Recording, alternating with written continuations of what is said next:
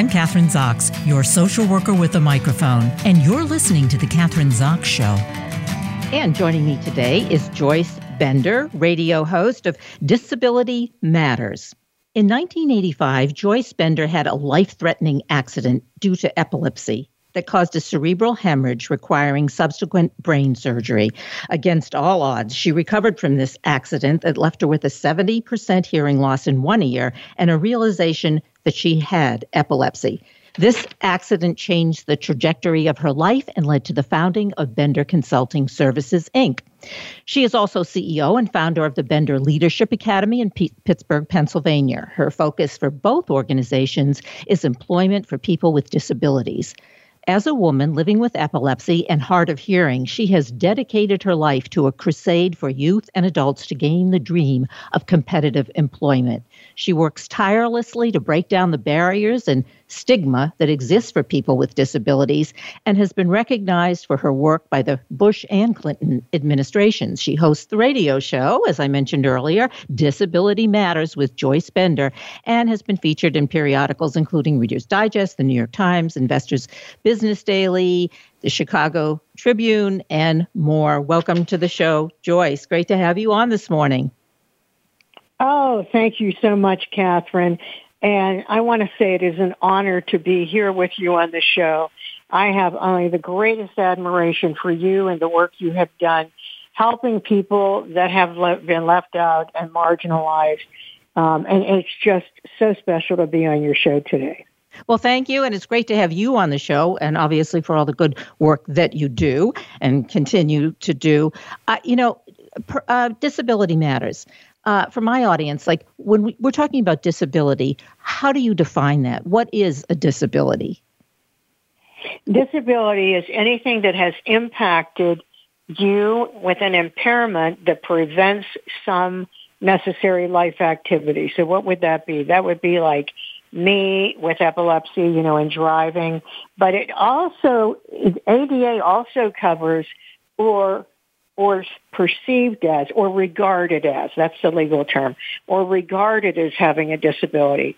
You cannot discriminate against that person. In other words, someone could be working with someone and overhear them say something about a seizure or fainting, and then go to someone else and say, you know what, they have epilepsy. I'm almost sure they have epilepsy. And then that person being treated differently. That also is covered under the ADA. So it's some major life activity that prevents you from living like everyone else. Yeah. So living or getting a job, as I mentioned in the intro, your dream for youths and adults to gain the dream of competitive employment. And I'm imagining it's very difficult to do because it seems that the stigma, and I've been in the business for a long time as a social worker, as you have, and it seems the stigma still remains. I mean, so can we talk about that? Because I know that's one of the in many of the inroads that you have accomplished in terms of getting rid of the stigma. Yes, thank you. And I know you are one person that completely understands that because of you dedicating your life through your social work to, those that have been marginalized. So stigma is the biggest barrier to the employment of people with disabilities. It is ableism, which is a form of discrimination against people with disabilities. It is just ignorance of understanding disabilities. Or it is fear of being around someone with a disability.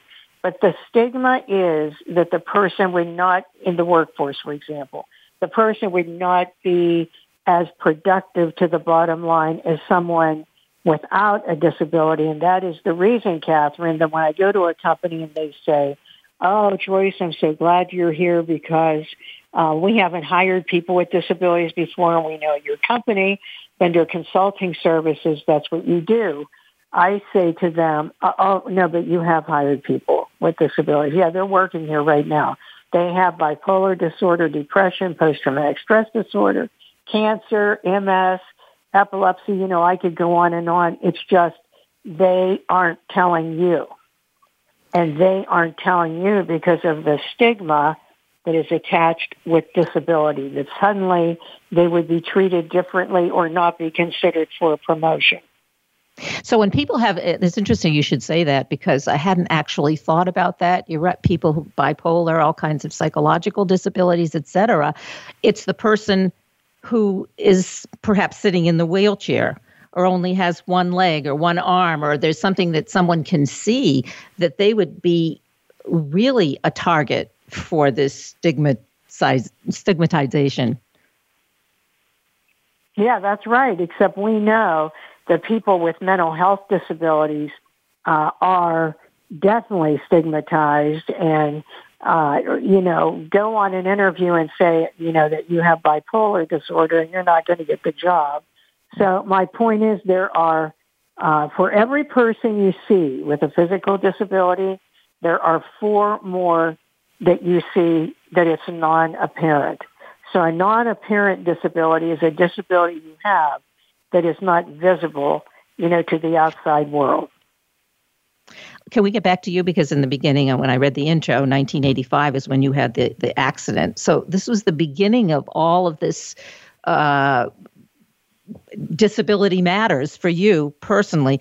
So what did happen? What was, what were the stages that you went through when you suddenly realized, I have epilepsy, I've lost 70% of my hearing. Now what? Well, when I grew up, Kathryn, I did have faints. I would faint. Not often when I was younger as a teenager, but occasionally. The only thing is I would be the only one in my family that would faint every so often. And my family thought it was a virus. I was just sick that day because then I was fine afterwards. But then when I got in my 20s, especially my mid-20s on, it became much more pronounced where I would get this terrible feeling in my head and I would say, oh, no, that thing's going to happen and I can't stop it from happening. It's going to happen. And that thing would be, I get this really terrible feeling in my head, which I now know was, my brain. I would get this feeling and then I would be unconscious.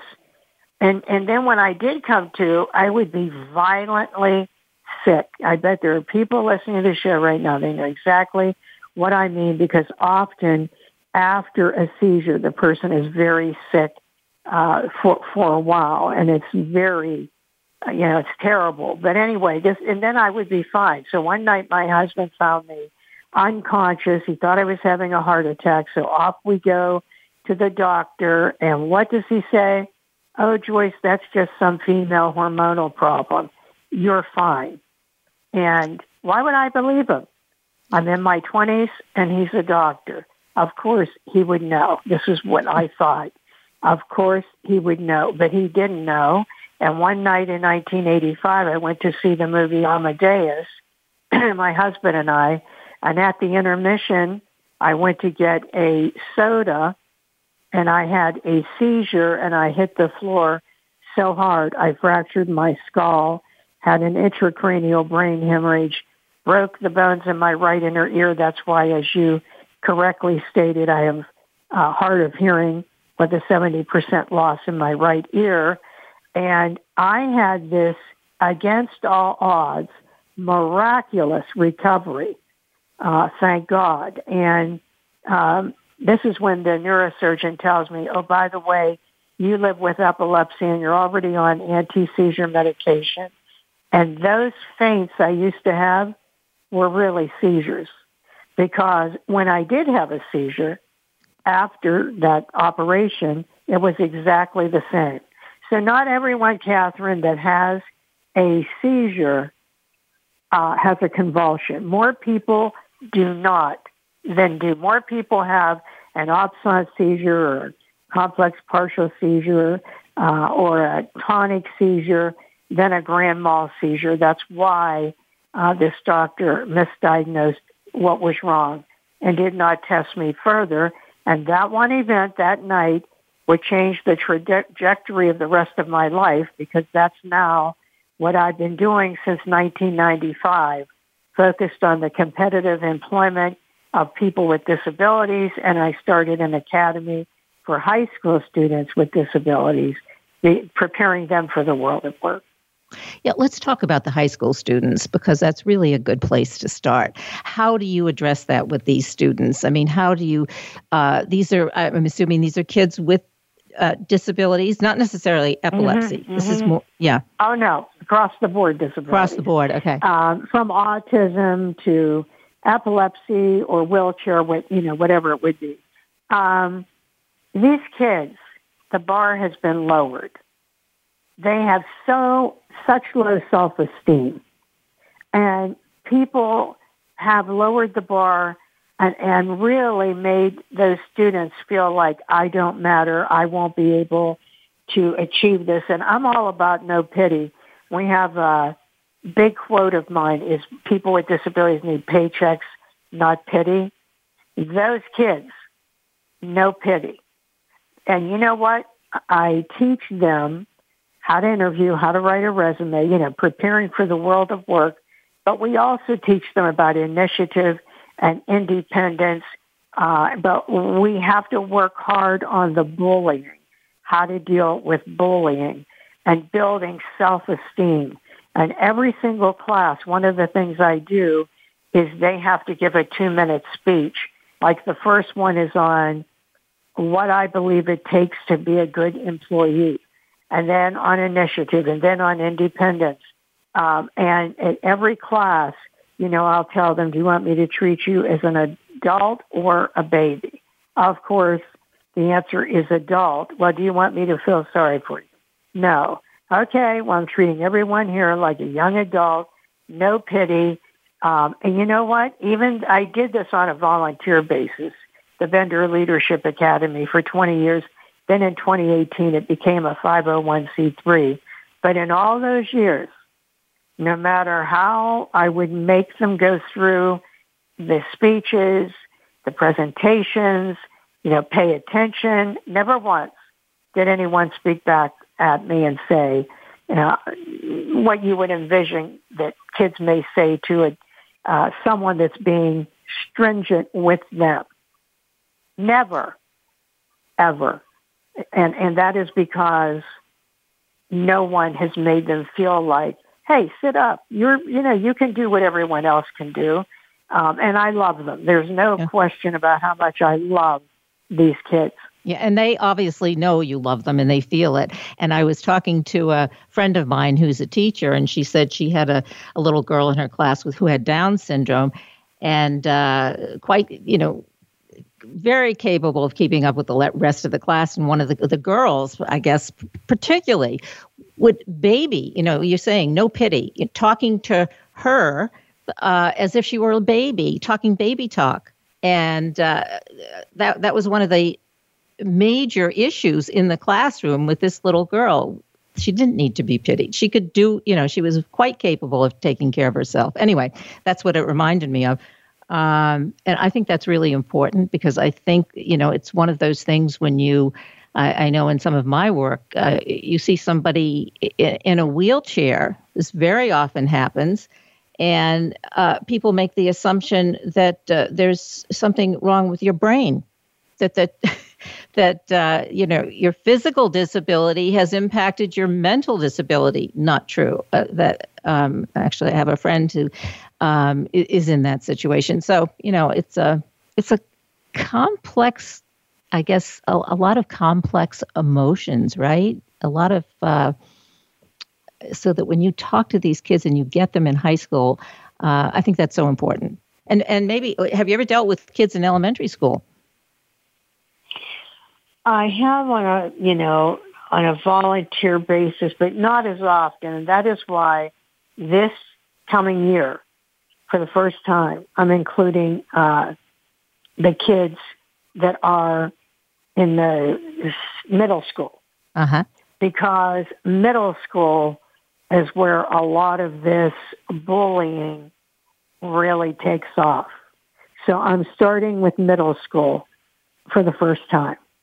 And Joyce, can you talk about the bullying, though? What do they do? What do those kids do? I mean, now they have obviously they have the internet.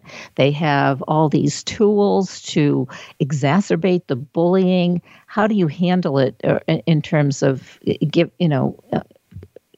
just how do you handle it with these kids in middle school? I will tell you, it's brutal. It's terrible.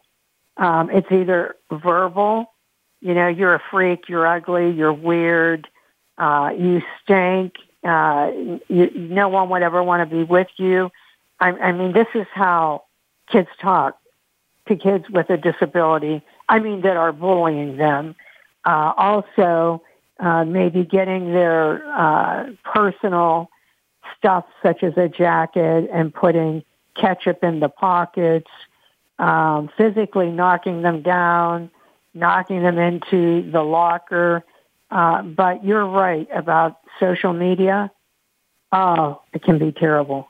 See, when I grew up and you grew up, when we went home on Friday, that's it.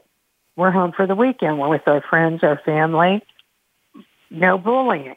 Now, it doesn't matter if you're home, because with the cell phone or laptop or wherever you look at your use for a social venue, it is cyberbullying, and it can be terrible. Kids have even made pages of another person, like a schoolgirl, like it was her page, and put pornographic photos on there. I mean, I could go on forever, but there are 10-year-old children that are taking their life because of how brutally they are bullied. I can't believe. I give you an example of Julie. Julie had Steven Johnson syndrome, so she lost her vision in one eye, and the other eye, a little bit she can see, but it's very obvious by looking at her that something happened. Well, and she's a pretty girl. So she's at school walking down the hall, and she wears sunglasses all the time. And one child came up, and now we're talking like 14, 15 years old, and blew an air horn in her ear. And when she turned, the other girl took the glasses. And one day, she's the one that they got her white jacket and put ketchup in the pockets.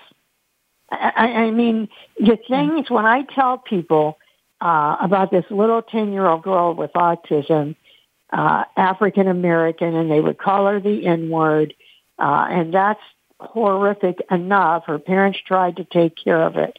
One day she's going to school carrying a bottle of Febreze, and her parents said, "What are you doing?" She said, "Well, they tell me I smell, so I'm going to spray the seat."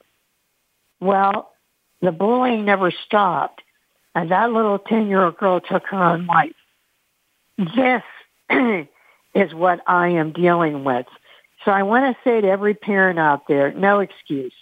No excuse about that Facebook or TikTok or Instagram. I don't care what it is. You should be monitoring what your child is doing. And if your child comes home from school and maybe they don't want to eat, or they're very recluse, or all of a sudden the grades are going down and they're moody, you better check about bullying. Yeah, so those are some of the symptoms parents have to be aware of, and I think that's a really important point. But as you're talking, I'm picturing this little girl in school. Where are the teachers? Where are the counselors? Where's the principal? What are they doing? Because it's, as you're saying, it's ongoing, and it's something. And even if the parents aren't aware, where's the staff? Good question. Yeah. I ask that same question all the time. And a lot of it is also done in the bathroom, in the restroom. And then the kids are afraid to tell the teacher because of retaliation. And I tell them, no, you have to tell someone. If not parents, if not teacher, and if anyone's listening, I don't care if it's rabbi, pastor, colleague, aunt, uncle, I don't care who it is. Don't keep that a secret. Yeah. So they're afraid to tell. They're afraid to talk. Yeah. So you have your work is cut out for you. I mean, there's just so many pieces to this whole thing. The bullying, and it seems to be on some level getting worse. But with shows like yours, and I want to talk about that because disability matters. Let's talk about your show, because you've been doing this show now for 20 years at Voice America? 21 this year. 21. Congratulations. Yes, and that is because I have that exciting executive producer, Casey Trump. She's absolutely. So do I. She's a good one. Yeah. But it's Casey. I've been doing it for 21 years this year, and Highmark Corporation is the sponsor of the show. How would you say that your show evolved? Because 21 years is a lifetime, right? It's a new generation of people with disabilities. A lot has evolved since 21 years ago. What are the differences? What is the evolution of your show? At the beginning, I would have different people on, business people, and we would talk about disability issues. But then as the base started to get larger, it started to get larger because I was having senators on or young people talking about bullying. And as the years went on, the people that got on the show were like, CEOs or authors or an NFL star. Every single show, in one way or another, it involves something about disability. And so then, of course, we started advertising the show, but the show is really well known in the disability community also, the disability rights community. And business people and young people with disabilities. And here's one way the show evolved. Someone that worked for me said, you know what? You should have a news break and keep people up to date on what's happening nationally in the news that impacts people with disabilities. So I asked Perry Jude Radisick, who's the CEO of Disability Rights Pennsylvania, if she would give a news break on the half hour. We've been doing this now for over 6 years, and we are the only show that has this news break for people with disabilities anywhere. And so every week at my show's on 2 to 3 Eastern time, and every week she comes on the half hour and tells nationally what's going on or how people with disabilities need to know this is going on with health care or with accessibility or transportation. And that has really taken on something with the show to give it even more credibility. My main goal is that I want to help people with disabilities, have quality of life, but also be educated. Now, we do, because of how the show is constructed, it does not have open captioning. So our company pays for open captioning, and we have all 21 years. And my friend Pat Graves owns Caption First, and they caption the show. Well, I'll tell you, I listened to that, and I love that part of the show. I love the whole show, but that was really interesting because it really does, in real time, connect people with disabilities and all of us to what's happening right now. And I think that's really important. Obviously, that's what you've been talking about. Real time, connecting news, what's happening. So 6 years you've been doing that? Yes. And every week. And you know what I need? I'll tell you what I need. I need more people like you, Kathryn. I need people in the media that talk about this, that talk about 70% of people with disabilities are not counted in the workforce today, that talk about 98% of websites even though everyone says they're accessible, no, they're not compliant with the WCAG regulations the federal government sets out, and how kids with disabilities are bullied. But everyone deserves a job. Everyone deserves to work. And it's people like you making that known, that someone with a disability hears your show and says, oh, wait a minute, I'm going to apply for a job, because we place people in engineering, finance, accounting, IT, all areas. But until more people are saying, hey, do you know there's an untapped labor pool of people out there that can work, that want to work? It doesn't bring enough attention to that.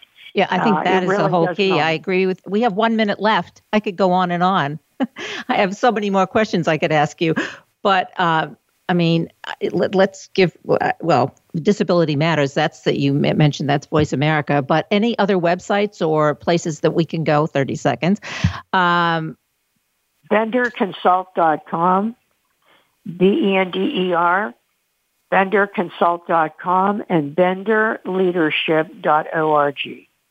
Okay, so that's how we can connect with you. Great having you on the show today. It really is a pleasure, and I really appreciate it. Well, I appreciate you. You're a champion, because anyone that talks about helping people with disabilities is a champion to me. So I hope all you listeners tell other people to follow Kathryn, because she truly is the first person that called to get me on her show on Voice America. Well, so, great. Kathryn, kudos to you. Thank you. I guess we have to say goodbye. I'm Kathryn Zox, your social worker with a microphone, and you've been listening to The Kathryn Zox Show.